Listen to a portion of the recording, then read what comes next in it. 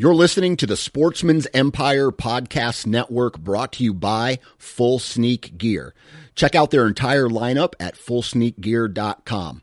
Also be sure to check out our entire stable of podcasts at sportsmansempire.com. New from Moultrie Mobile, the Feed Hub offers first-of-its-kind cellular connection and control for nearly any spin cast feeder on the market. When used with the Moultrie Mobile app, you can monitor feed and battery levels, run feeders on demand, receive alerts when feeders are clogged, and remotely adjust feeding times. The Feed Hub is ideal for anyone who maintains feeders. Remove the guesswork and save time by planning feeder maintenance before you drive to your hunting property. For more information, visit moultriemobile.com.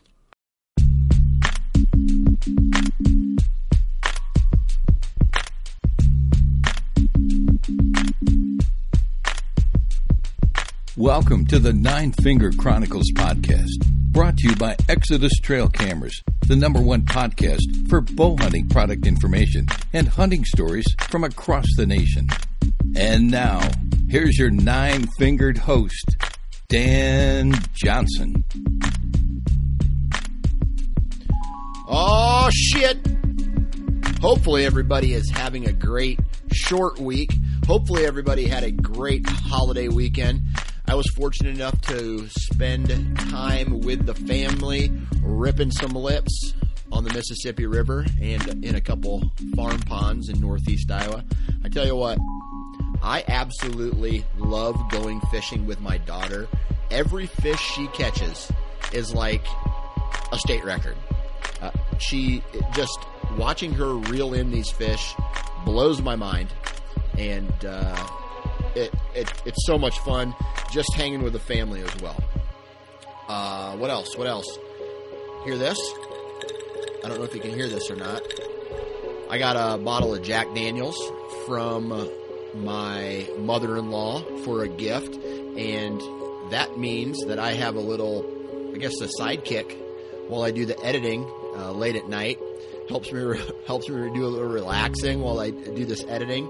And so here's to whiskey. Anyway, today's podcast is kick-ass.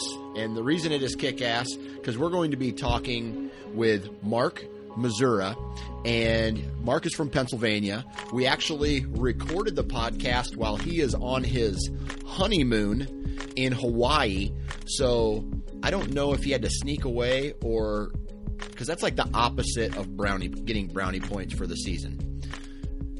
Talking about whitetails when you should be focused on your wife on the honeymoon, but he made it work. And today, man, we cover a wide range of topics. We cover self-filming. We cover, he's trying to get into some filmmaking to express how he feels about the outdoors. We talk about him growing up and hunting deer in Pennsylvania, who his main influencers were for hunting, and just kind of shoot from the hip like we always do in this podcast. So grab a cold one. I guess unless you're at work or operating heavy machinery, sit back, relax, enjoy the show. But before we get to the podcast, guys, you know that Exodus Trail Cameras are the title partner of this podcast. Their Lift 2 cameras are kick-ass. So please go to ExodusOutdoorGear.com and look at all the details behind the Lift 2 and where they've made improvements between the Lift 1 and the Lift 2. Really good strides, especially for a new company. I can tell you firsthand that their trail cameras are badass, man. Huge improvement. And these guys, I know the owners personally, and they are focused on making the best possible trail camera and doing it for a price.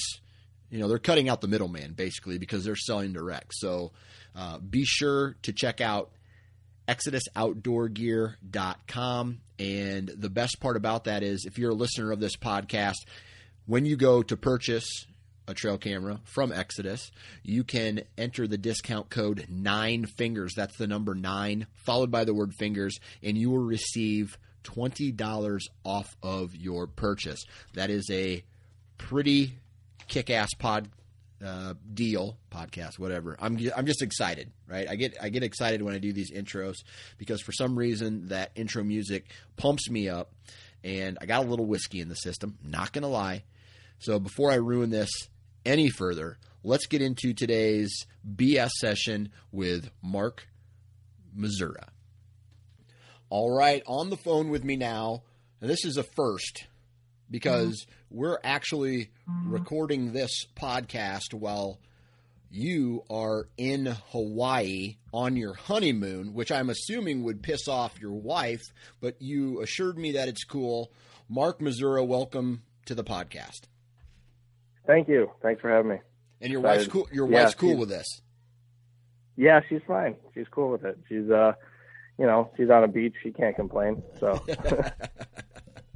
Well, okay. So obviously the guests on this podcast are people who are somewhat addicted or obsessed to the outdoors in some way, shape, or form. Most of us are obsessed in the whitetail realm. Is that the case with you? Yeah, I would say so. I mean, I definitely love the outdoors in general. In recent years, I've definitely become addicted to filmography and I guess media in general. But yeah, I mean, I grew up hunting in Pennsylvania, and my dad had me into everything, competitive shooting with 22s at a pretty young age, fishing, turkey hunting, deer hunting. Right. I loved it all, but I definitely gravitated right towards bow hunting. There's, as far as I'm concerned, in Pennsylvania, there's really nothing that can equal that. That's right. Such, the feeling. Right. Now, my question is, the reason I asked that question is to ask this question. So before you got married, was your wife, your now wife, your fiance at the time, girlfriend before that, was she cool with all this that you were doing? Or does she expect a change to come now that you're married? No, I don't think that there's going to be any change. I actually, I've started Sons of the Hunt since we started seeing each other. So, I mean, I think it was 2013. I graduated 2011, and I mean, I was pretty serious about hunting, for a long time. But 2013 was when I planned on purchasing some equipment and starting to film my hunts and get into that. And I didn't do it. I, pushed it off a little bit. And I ended up harvesting that season my biggest whitetail to date.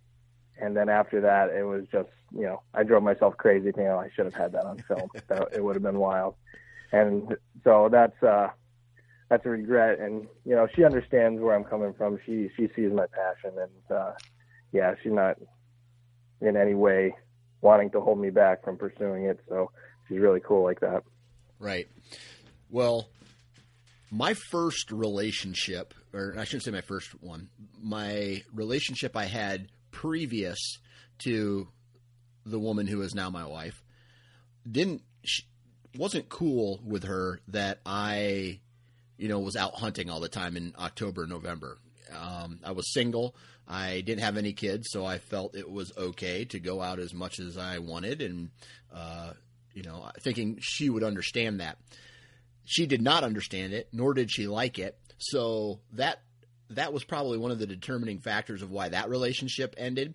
So before I even got into a boyfriend-girlfriend stage with my wife, I told her straight up, hey, October, November comes, you're going to probably be by yourself quite a bit. And luckily, her dad was a hardcore bass fisherman who, has a passion, the same passion for fishing that I do for whitetails. So she understood, and for the most part is cool with it up to a certain point. I got baby number 3 coming, so that is going to throw a curveball in all that stuff. So did you have the talk with her at all? Saying, hey, especially now that you're trying to do something in the realm of film and filming your hunt, that takes even more time than just going out and hunting. Did you have a talk with her about that? Yeah, I mean, I definitely made her aware, once once November 1st hits, like, I'm not going to exist for like 2 weeks. Like, any chance I get to get out, I'm going to go. Right. But her birthday is actually October 27th. Okay. So, and it seems like that always falls like on a Friday or right around the weekend, or so. We always do something special, go out, and it's a good trade off. Well, I'm okay with sacrificing a couple days there to heck yes, do whatever we need to do. So heck yes. yeah, you got it. I'm almost to the point in my life where I would give up the entire month of October just to hunt the first 2.5, 3 weeks of November every year. Yeah. If my wife said, okay, you want to have a little give, I don't want her to hear me say this, and hopefully she doesn't listen to the podcast because I love hunting early season. But if my wife says to me, you need to give up all of October for me and the kids, but I'll let you hunt as much as you want in November, I'd be like, sounds like a pretty good deal. Yeah, that's a deal. I'd make that deal. Yeah. Yeah. That's a tough deal, man, because, there's a lot of times where that last week of October, things start getting good. And if you can, manage a cold front on that 27th, 28th, 29th, then, and those deer are on their feet, man, that's a really good time of the year. Yeah.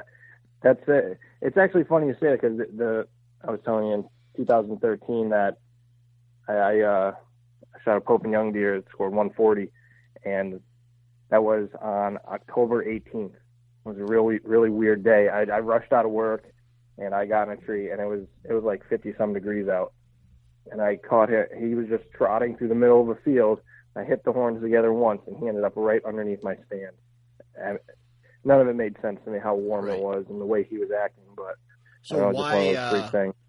Real quick, October 18th. That's when a lot of people say, "Oh, the October lull, the October lull." What made this buck get on his feet that time of year at that time of day?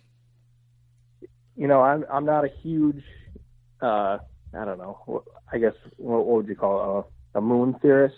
Oh, okay. But walking out of the woods that night, I remember stopping and turning around, and because I was walking out through a field that I came in through, I turned around and I looked up at the mountain, and I thought somebody had a spotlight at the very top of the mountain. I started freaking out, and it wasn't a spotlight. It was the moon. The moon was coming up. Yeah. And they called it the hunter moon. Yep, it's like right in the middle. Yep. Yeah, right in the middle of October. Yep. And I couldn't think of any other reason why that deer was acting that way, because he was trotting right through the middle of this field, just like he was, like it was the first or second week in November. Right. He was ready to go. And as soon as I hit those horns together, I mean, he came seriously right to the base of my tree. That was like a point blank shot. Awesome. So 140 class buck in Pennsylvania, that's pretty good, huh? Yeah. As far as I knew at the time, that was in the county I hunt, that was the third largest typical ever taken with a bow. Right. So, right. Well, that's pretty good. I don't know about now. Yeah. I tell you what, and was it an 8-pointer, did you say? It was a 9. He had another scoreable point at the base, but mainframe 8, yeah. Well, I tell you, 140 for an 8-pointer with a kicker's not bad at all. That's probably a pretty decent. And I saw the video, one of your videos and a couple of your pictures, and that looks like a pretty good buck. Especially, even the guys from Pennsylvania hate on Pennsylvania, and that's a pretty good buck or representation of that state. Oh yeah, I will too. Give me a little bit. I'll get to it. But yeah. No, it's Pennsylvania it's a weird place. I mean, I try to pass up deer. I try to make the opportunity, right. If it feels right, then I'll take a deer. Right. I mean, I shot a deer last year that I think most people wouldn't believe that I would actually shoot. I shot a 6-pointer. I don't know, scored 70-some, but yeah, I was on the ground, and the way it all played out, I mean, it was an adrenaline rush, and there was really no reason not to take it. I mean, it made me happy to put meat in the freezer, and I loved it. I kind of go, I follow like a pattern that, I'll pass up a lot of deer out of a tree when you get the time to look at them and see what they're all about, and, try to, give a good estimate of the age. Right. But on the ground, I mean, that was completely, I never shot a deer on the ground like that. Right. And, it was exciting. But right. the pattern I was kind of telling you about is every other year, I'm okay with eating a tag. Yeah. And that was the year that I said, no, I can't eat another tag this year. So, right. And, and I think that's one thing that a lot of people, I don't know, I'm okay with eating a tag, to be honest with you. I don't think a lot of people, in my opinion, bitch and complain, and and it's hard for guys to take listen to what I'm saying and take it seriously, because I do live in Iowa, and I am, hashtag blessed, if you want to say that, to chase some big antlered deer. But I'm okay with eating my tag if the opportunity for my goal doesn't present itself. There's a lot of guys out there who I feel will say one thing, but never really pass any deer to, and maybe it's because they don't want to, or maybe they just don't know how to pass a deer and eat a tag, because, I don't know, they feel it's a sign of an unsuccessful season if they don't kill a deer. Yeah.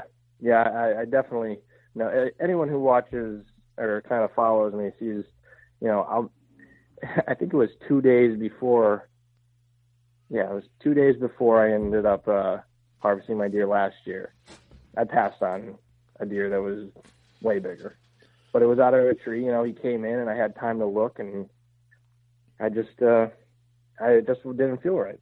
So right. I didn't do it. But anyone who does follow our social media knows that, I think I'm hunting with my stomach most of the time. Like, I love venison. I'm a fanatic for it. Yeah.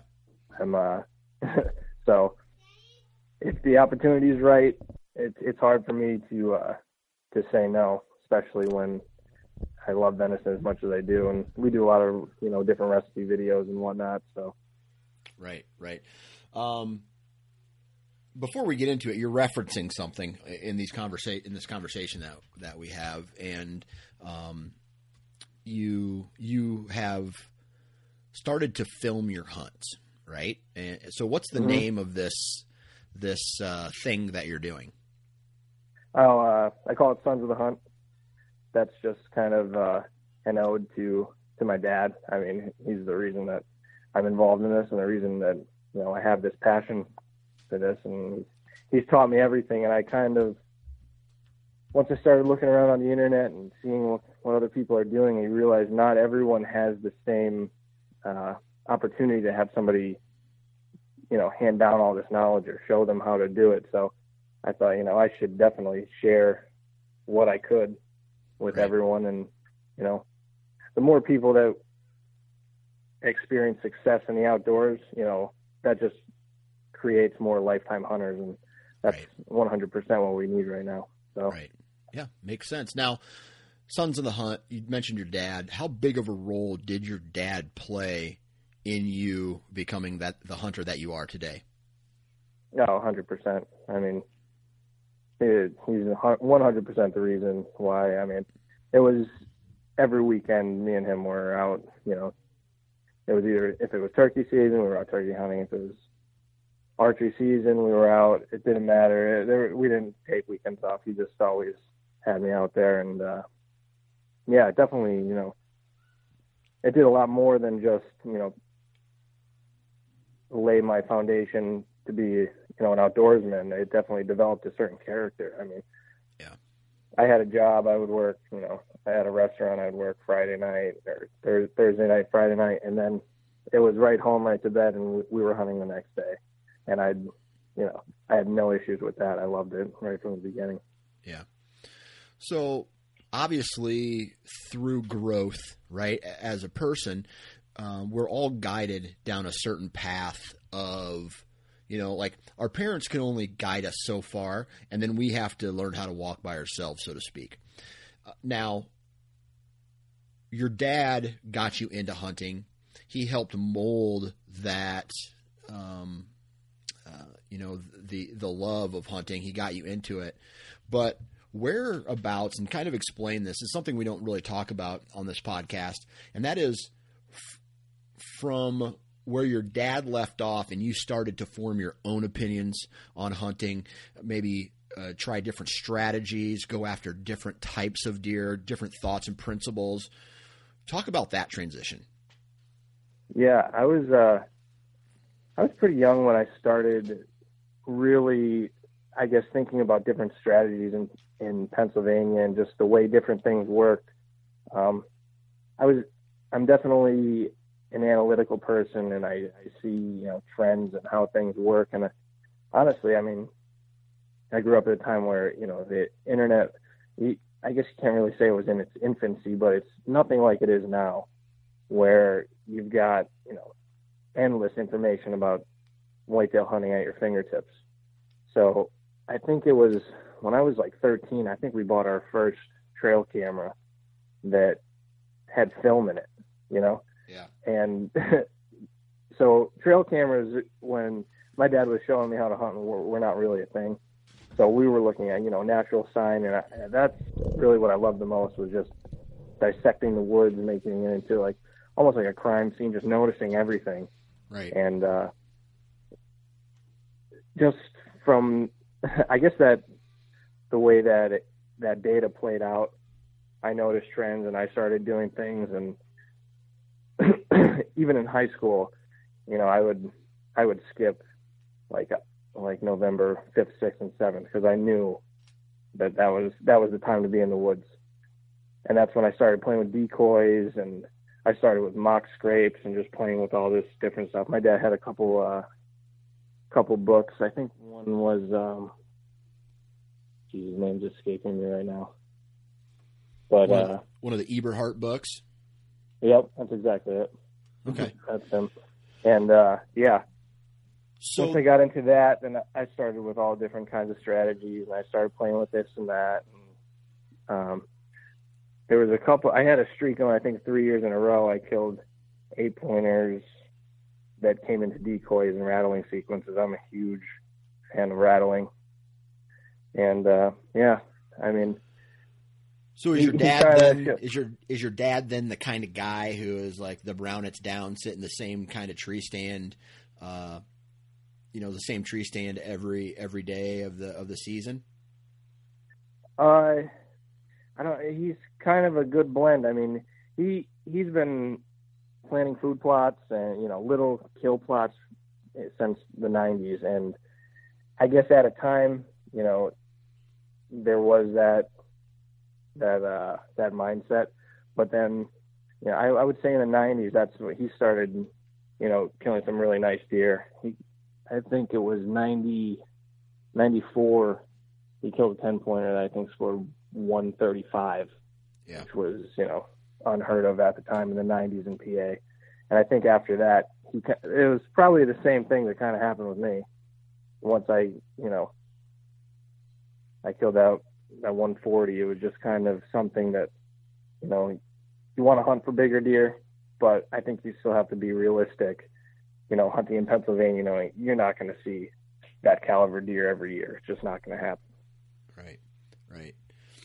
So your dad sparked it. You started making adjustments to the way you hunt off of that.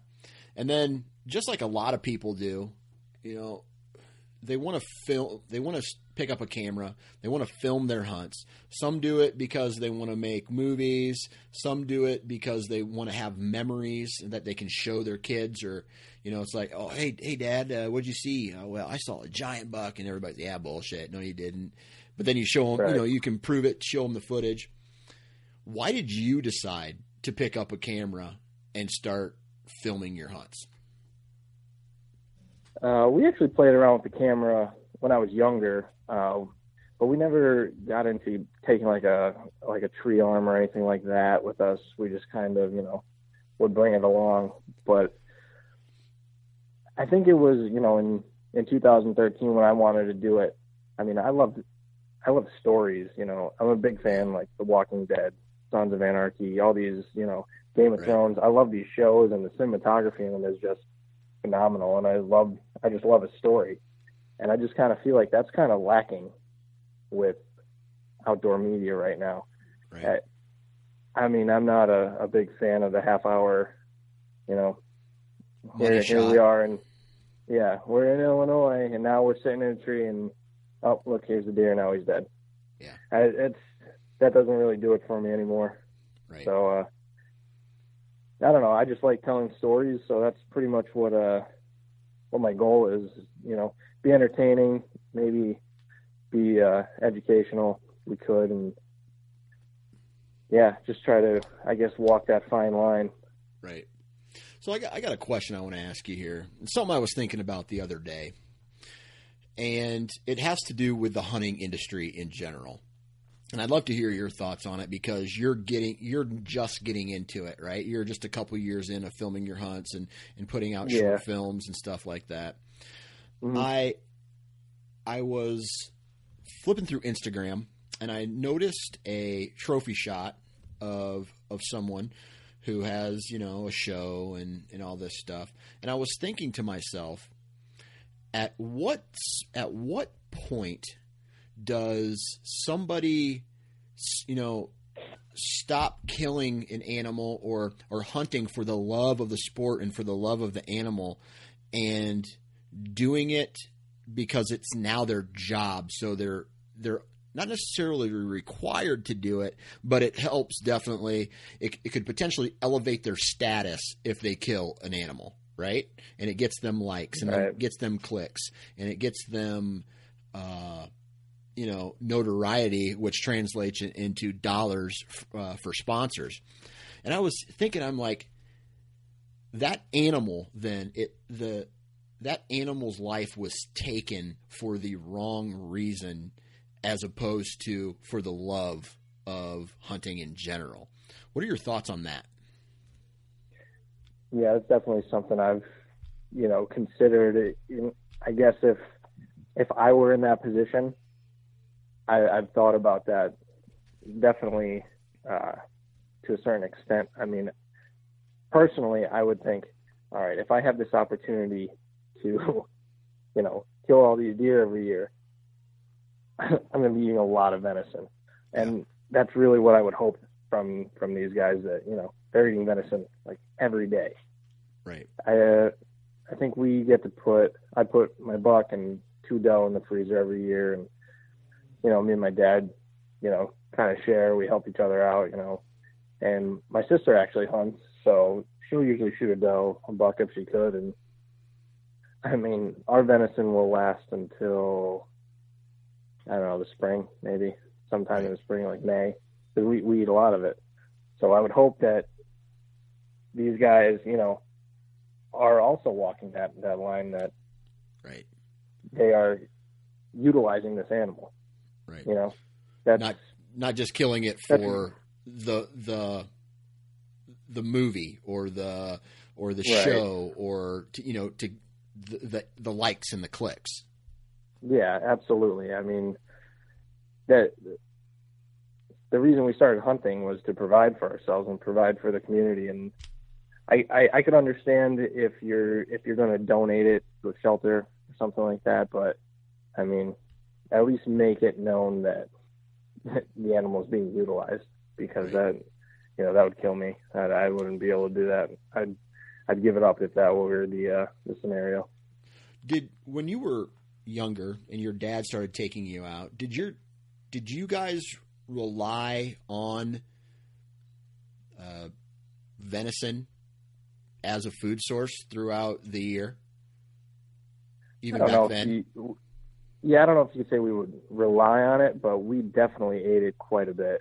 Yeah. I mean, my dad has, he's a taxidermist, not full time. He does it for friends and family. And, he showed me how to butcher a deer. We break down our own deer and package them all ourselves. So I guess, I was kind of spoiled, because I've always been shown, how to, process a deer properly. And see, I've always loved venison, but you meet people who say, "Oh, it's gamey," or "I have this cut of meat." I mean, I've never eaten a piece of deer meat that had a bone in it. Yeah. We bone everything out. So people do it different ways, and I don't know. That's why I think I've always been kind of spoiled, and it's always been done the right way, and that's why I think I like it so much. But right. Yeah, right. That's it's weird because when I first started getting into hunting, yeah, we kept the meat and ate it, but it wasn't like it was the reward that it is today for me. Like, I love eating deer meat, don't get me wrong, but I don't know. For me, it's not the main reason I hunt. Like, the reason I hunt, I've been thinking about this lately. Why do I hunt? What is the reason? That's a very vague question. But there's so many things that I benefit from personally from deer hunting. And, the venison is part of it, but it's not the overwhelmingly number one ranking thing of why I hunt. It's like, I love to be outside, right? And if I could, and my family allowed it, I'd go sit in a tree stand random times of the year and just chill out in the timber because I love it so much. Love watching nature and seeing the life of animals unfold, and deer then worked its way into it, and hunting kind of worked its way into it as kind of an outlet for stress reduction and just getting that much closer to nature. And then harvesting the animal is basically the cherry on top of the entire yearly adventure that is, my addiction to not just whitetails, but for the nature in general.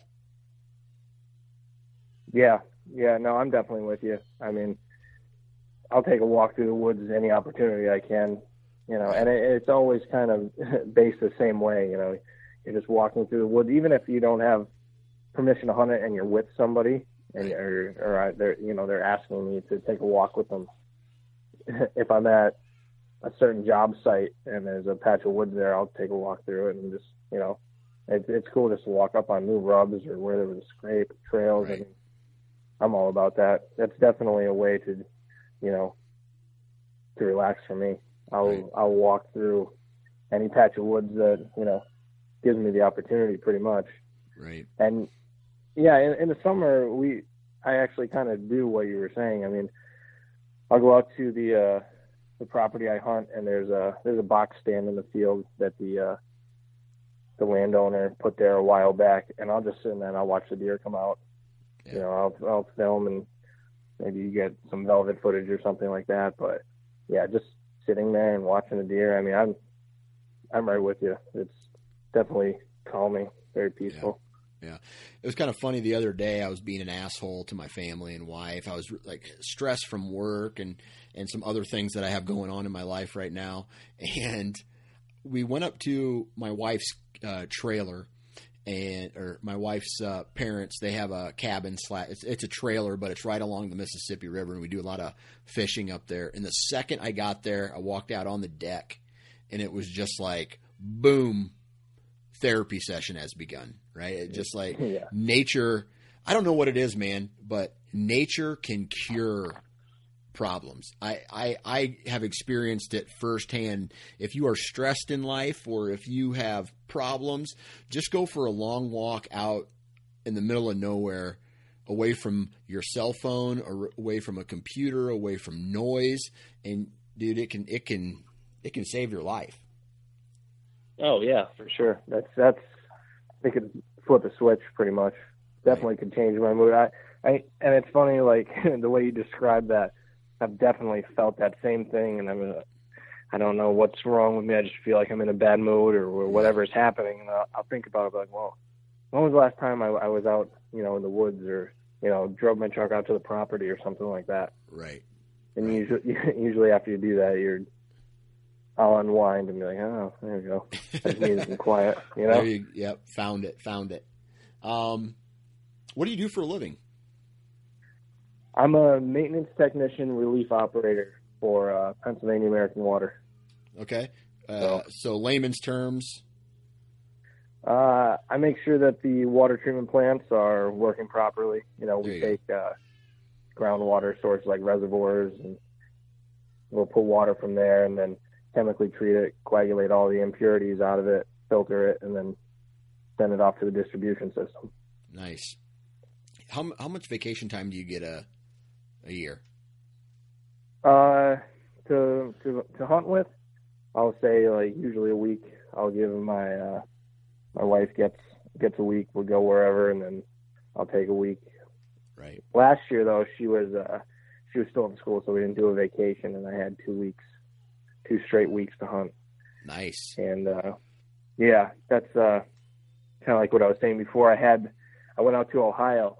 I scouted a piece of public land there that I was pretty excited to get out to.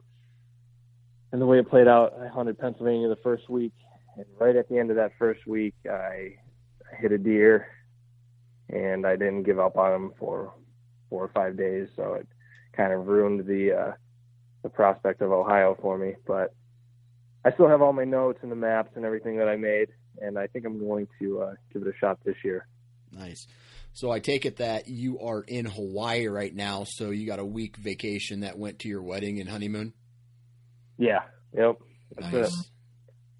So at least you got some vacation time coming up in November, right? Yeah. Yep. I'm going to have, 5 days I can take off, and then the 2 weekends. And if you plan it right, you can hunt on Sundays in Ohio. So nice. I can utilize, all those straight days of hunting if I time the travel the right way. So right. Yeah, it's going to be a crunch, but I'll make it happen. Nice. So getting back to filming, right? Mm-hmm. What made you want to pick up a camera and start filming? We got into it a little bit, but kind of veered off like we always do. And I want to share one of my experiences before. And my experience has led me to not film my hunts anymore because I don't know if a lot of people know this, but I had an encounter he was pretty close to Boone and Crockett, and I was trying to get, I'd say maybe closer to 160, 165-ish, but right in that range, 160, low 170s. And I was trying to get him on film, so I let him walk through one of my shooting lanes, and I let him walk through another small shooting lane so I could get footage of him, so I could get him on camera to get the shot. But as soon as, so my focus was not at that point killing. It was, or getting the shot, it was to get him on camera. And I blew the shot. I hit him in his hind quarter. I was really mad at myself that I took the bad shot, but I wanted to try to get it on camera. And since that day, I probably took a camera to film myself in the timber, in the stand, I would say 1 or 2 other times, because I don't want that to be a distraction between the time a deer of a lifetime steps out and I'm trying to get it on camera as opposed to, getting anchored for the shot. So yeah, why have you decided to do that? I just feel like I've had so many good experiences in the Pennsylvania woods that I know that they were going to keep coming. I think I'm, a pretty proficient hunter. And I know that, every couple of years I get a shot at a decent buck, there was one that would make Hope and Young. So I started thinking about it. I was like, well, I should just start documenting what I'm doing. And, just like I said in the past, what, if I could help somebody experience success, then, that's another lifetime hunter. But yeah, once I got into it, I'm fortunate. I have a good friend, Brian Filarski, who, he's a graphic designer, self-employed, and he's brilliant with a camera. He taught me everything. And once he kind of showed me around the camera, I really started falling in love with it. And, just even shooting sunsets and just deer randomly, loved it. I'm just all about it. But like you said, I've been, I think it's almost like this dark cloud looming over me, just that I keep thinking about this situation where I'm going to have to pick the bow or the camera. And I know it's going to happen. I know it's coming at some point. I'm going to get one of those days in November where I've just got a buck chasing, and he just running all over. And I guess I'm just going to let whatever instinct kicks in take over. But I know it's going to happen at some point, and I don't really know how I'm going to react until that moment. So I guess we'll see. But so you're going to cross that bridge when you get to it. That's pretty much. I think I don't know. I don't know. I feel, I don't know what's going to happen when that happens. I definitely like the idea of self-filming more than bringing somebody in the tree with you. Why I think that it's just it's more covert. I think you're cutting your chance of being seen or noticed definitely in half, obviously, but. I don't know how many people I would want to actually take with me. I think that would be a different level of trust that I'm not sure. For your hunting spot's sake anyway, right? Yeah, for that. And, I get pretty particular, so I don't know who would be on the list, but I'd rather, if something go wrong, that it's 100% my fault, Right. So. Playing devil's advocate here, okay?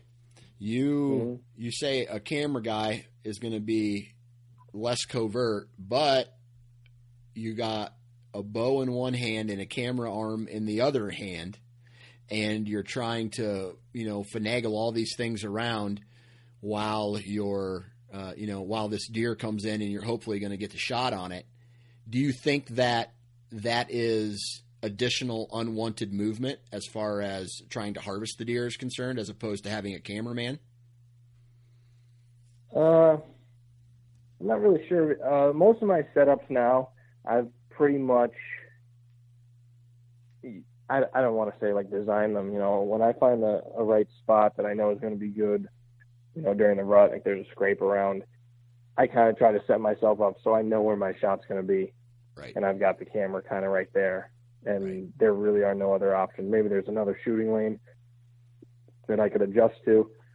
I've recently gotten into hunting some really thick areas that take a lot of preparation to trim out and get the right access. And once I do end up getting them trimmed out, I've got myself set up. All right, the shot's going to be here, or it's going to be here. There's really, if a deer comes through, I'm not going to have a shot, and I wouldn't worry about it otherwise. But that's definitely a major factor now is when I hang a tree stand, I'm definitely just trying to set myself up for one or two opportunities in that spot where, I've got, a dripper or something that hopefully he'll stop at.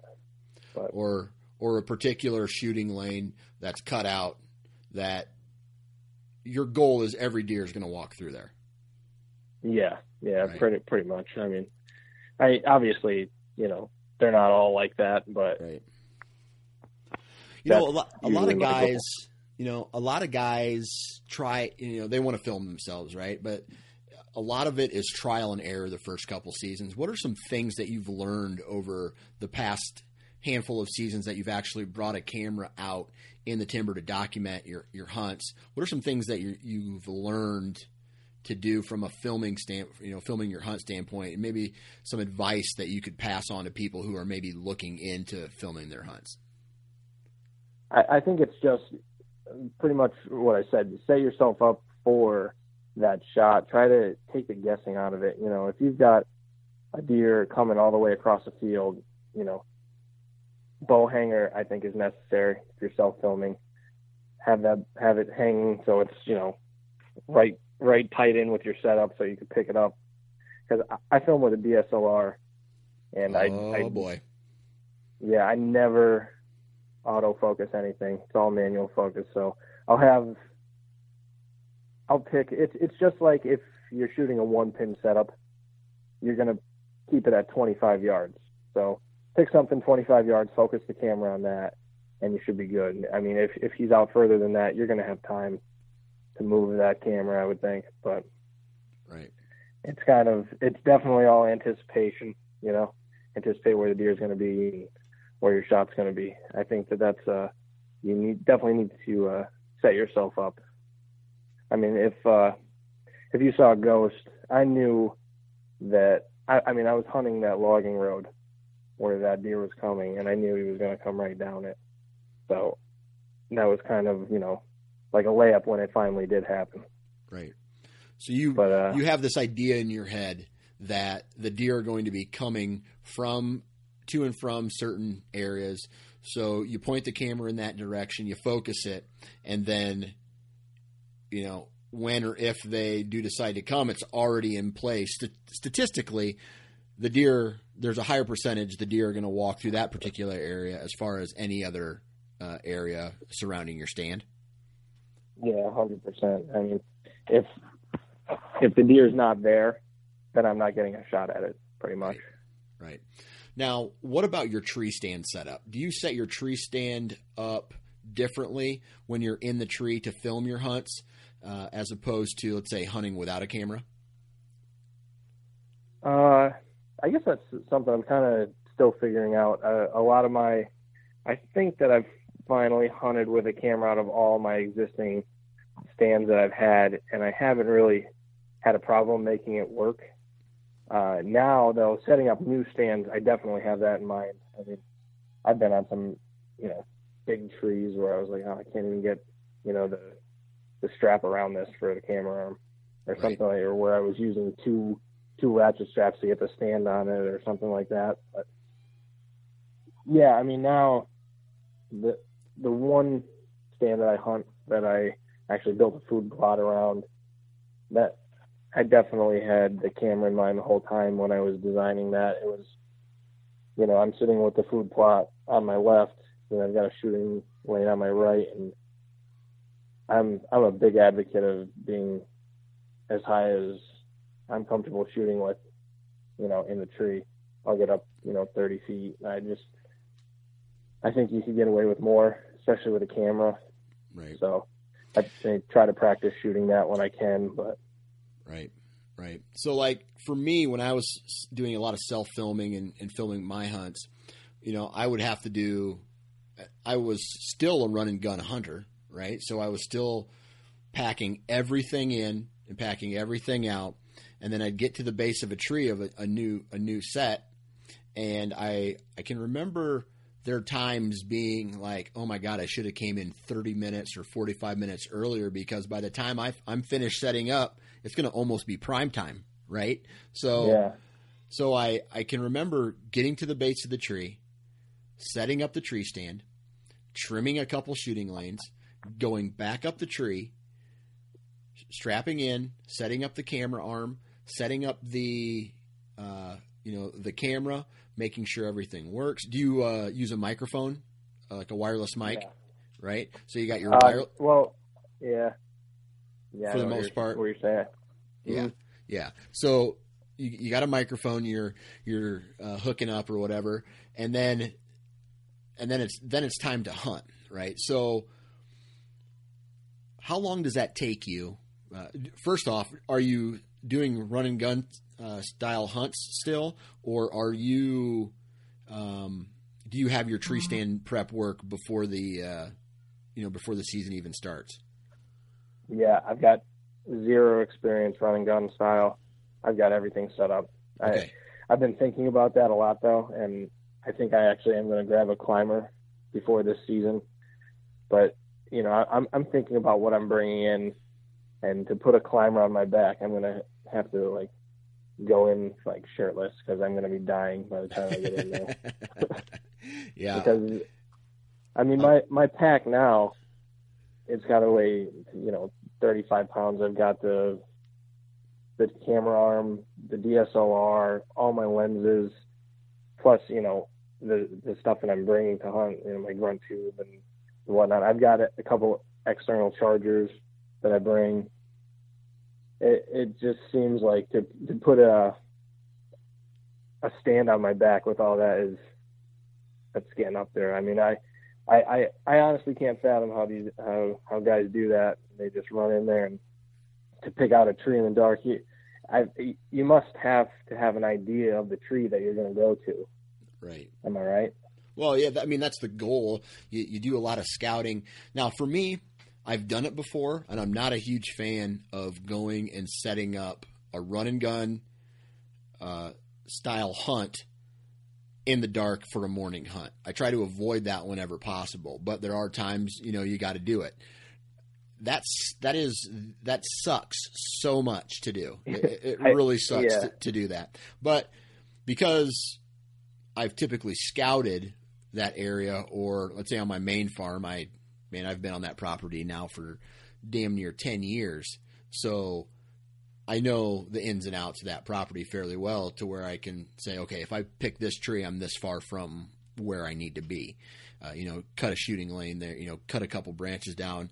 And in the dark, it's even though you know your property, it's still a guessing game as to what branches need to be, cut down, because I've definitely set up a tree in the dark, got set up, hooked in, daylight came, and the inside corner that I wanted to shoot into had a big branch there, so I had to get down, get my pole saw out, trim that real quick, and get back into the stand in probably one of the best times of the morning. And, sometimes it works, sometimes it doesn't. Yeah, I would have a hard time being confident in a situation like that. It just takes practice, like anything. Yeah, there are times where I'm going to like one of my already set stands. I bust a deer out or something. You're automatically sitting there with that idea in your mind, like, was that the deer that I'm in here for? Yeah. And it just drives yourself crazy. But something like that, I don't know. I'm prepared. I need to be prepared for most things, Right. So, absolutely. So, do you hunt on public or private ground? In Pennsylvania, I'm fortunate enough to have a few different pieces of private ground that I can hunt. I'm not the only one that gets to hunt there. With the bow, for the most part, yes. But then there are guys who will come in with a rifle and rifle hunt. So. Right. Gotcha. Is this family property or knock on door permission type deal? My main property was just I knocked on the door. I actually kind of a convoluted story. I moved up to a lake house that my parents had after I graduated college, and I wanted to have some properties closer to where I was working. I got a job at the one restaurant up that way, so I started going out spotlighting at night and just driving around, and I ended up coming across a deer that I remember at the time when I was spotlighting that I was thinking he was going to score like 160. It was just a monstrous deer. But I mean, this is a long time ago, so who knows? Right, but right. I ended up knocking on a couple doors, and I got permission. And it's actually a pretty wild story. My now wife was this guy's nurse after he had triple bypass, so he knew her before I knew her. Oh, crazy! Yeah, it was really crazy, but we've come to become pretty good friends, and he likes the outdoors, and he just likes to see me out there. I think utilizing the property and loving the outdoors. So right, yeah, but that's a good piece of property that I have. I'm super lucky to have access to. Right, same exact thing with me. Same exact thing with me, man. I have some primo ground in Iowa that I knocked on the door. I gained permission to shed hunt and turkey hunt. She became comfortable with me. I help her on the farm when she needs it. And I am I earned her trust. And now I have access to some really kick-ass ground where there's giant, just so happens to be giant deer running around. But, I definitely had to work for it. And just like you, I'm not the only hunter on this property. So I still have to face that fact. Right. But you get it while it's good. Yeah, I try to. Yeah, you get to bow hunt it. Yeah. Well, there's 2 other guys, sometimes 3 other guys who bow hunt that as well. Oh, really? Yep. So I don't know if I've ever mentioned that, but they assume I got this. A lot of people assume I got this giant piece of property. It's low pressure, but it's not. I share it with other people who drive 4-wheelers through it. They drive their trucks through it. They probably won't start setting up their tree stands until, I'd say a week before October 1st, sometimes even before or after October 1st hits. So, and then the guy who muzzleload hunts it, he drives his 4-wheeler all over the property. Right. During mid-October, and that actually causes a lot of deer to leave the area. But whatever, just like anybody, you got to make it work with what you have. Mm-hmm. Yeah, absolutely. So I want to get back to these films that you've made. First off, we've talked about why you've decided to film your hunts. But what are some of the stories? Tell me what the name of your first film was called. Oh, the first film was called Ghost. Okay, tell us about what Ghost was and why you decided to make that your first film project. I think that was just, the story that unfolded the first year that I had the camera equipment, pretty much. Right. And just... If you've seen the movie all the way to the end there, I ended up getting a picture of that deer. That was a new property that, was relatively new to me. I like I said, I sat there one night and I had a really good stand, and I had a buck coming in, and I ended up snort weaving, and it actually scared the deer off. He didn't want any part of it, and he looked like a nice buck coming up this logging trail. So. Yeah, after that, I ended up going back, and I think it was probably, that happened on Halloween, and then I think I didn't get to hunt again until November 4th, when I actually ended up killing the deer that I killed in the film. So I didn't really get to hunt there much, and then when I went back there to that property again, it was just absurd, the number of rubs I found, and just monstrous rubs on huge trees I've never seen get rubbed before. Yeah. So I put a camera out, and I had a picture of that one deer. I mean, he was just a massive acorn. You could see how thick he was. I mean, he was huge.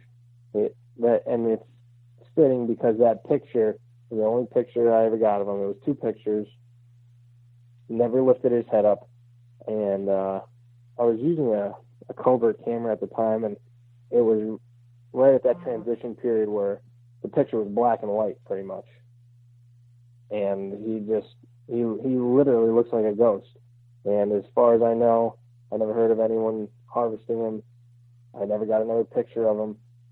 I don't even know, if that was actually the deer that did it, but I mean, I had cameras there before the season and during the season, and I never had any kind of pictures of that deer. And it was just like that one week, the switch got flipped. And it must have just gone crazy up there. I really wish that I got to hunt there. But, yeah. So the last couple seasons, though, I have hunted there, though. And I haven't gotten a shot at a nice deer up there yet, but they're definitely up there. It's a big piece of property. Nice. All right, so Ghost was the first film. What were how many more do you have? 2 more? I've got a couple of short ones. I haven't put out anything like feature length like that. Like that one was 52 minutes. I'm working on one now that is just kind of like the follow up to that. I kind of held my footage while I could, because the season after that, I ate a tag. So I just kind of held the footage, and now with what happened last season, I feel like there's enough to tell another story. So I'm working on putting that together now. Gotcha. So do you think a story for deer hunting, because like we talked about at the beginning of this podcast, a lot of people are just throwing out money shots, right? It's just show up, Right. kill a deer, leave, right? I mean, they try to make it unique, but it's really not unique. It's just killing animals. There's not any really cool story that some of these, especially if they're using an outfitter, and no offense to people who use outfitters, but it's hard to tell a story other than, hey, we just pulled up. What do you have for me to kill today? Okay, cool. I'll take it. I'm going to put this. And the outfitter says, I'm going to put you in this stand. Then the guy kills it, and he's like, oh, I'm so happy. And then they leave, and then it's, next week it's the same story in a different location. Yeah. I don't know. There's no appeal for me with that at all. Right. Might be a little different if, I've been looking into going to New Zealand. I actually was going to consider bringing my bow to Hawaii with me, but that didn't go over the way I wanted it to. So if I was going to go out of the country to New Zealand for red stag or something like that, I think that's a different story, or Alaska. But if you're going to go to a state for whitetails like Ohio, I'm going to want to know how I could perform there. You know what I mean? I'm going to want to go and, walk through the woods and pick my own tree and hang my own stand. I mean, to me, that's what it's all about. That's my favorite part of the whole thing. So to be robbed of that, I just feel like, I wouldn't really want any part of that. But, absolutely. Each their own. Right. Doesn't bother me. Whatever you want to do, as long as if you're promoting hunting, good for you. Right. That's the way it should be. So when you're making these films and these stories, you mentioned, you like Sons of Anarchy, you like Walking Dead, you like, these are some pretty. I have yet to see Game of Thrones, any Game of Thrones, but everybody that I talk to says it's pretty kick-ass. Yeah, it's phenomenal. What do you plan to accomplish? I mean, what is your goal when putting together a film? I think it's, make it educational if I could, but make it entertaining.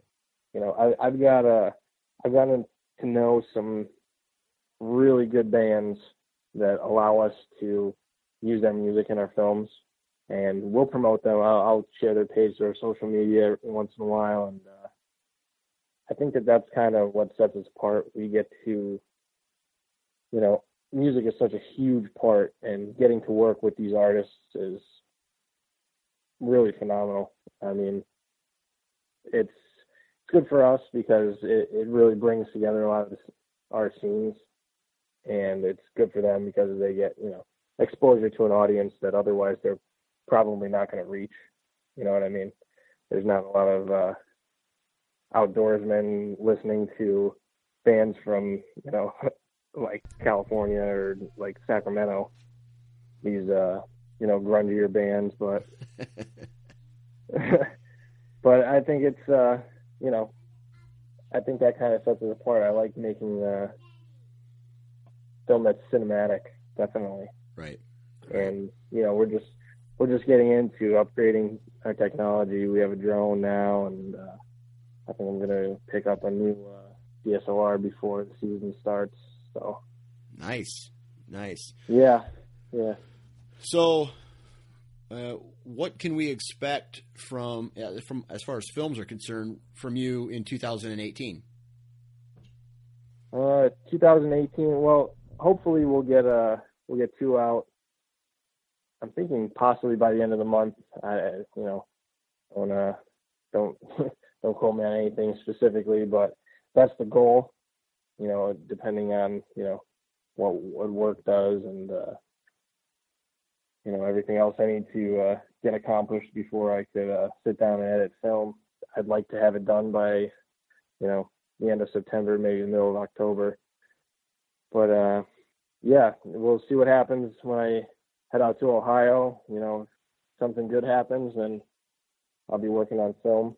Otherwise, I'll just be documenting what happens this season. Same as the last couple. And I can put together a good story, something that I think people will appreciate and it'll be entertaining to them. Then I'll put it together and I'll put it out. Absolutely. And that's I'll tell you what. If it wasn't for the Outdoor Channel being on the package that my wife has for satellite television, I wouldn't even have it. There's some good shows on there. Like I like the Heartland Bowhunter. They have some really good cinematic stuff and do a decent job of putting together a good story. I like Jim Shockey's stuff where he's out doing these crazy sheep hunts, and I think most of his stuff is Uncharted is an hour long. I grew up watching National Geographics with my dad on Sunday nights, and the film work done on those shows is, I guess, part of the reason I'm a nature lover today and just an outdoor, love the outdoors, because of National Geographics and wanting to go see and be a part of those locations someday, right? So that played a huge role. But you're right. Something's missing. And I think the cool thing about the technology today is that guys like you can put together a kick-ass story with very good to decent film work and just throw it on YouTube or, the internet somewhere for everybody to enjoy.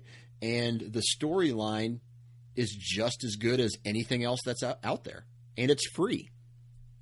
Yeah, absolutely. I mean, we're not really looking for anything. I just want to, put a good story out there for people to enjoy. I think that was the one thing that, I got into all of the outdoor media on YouTube.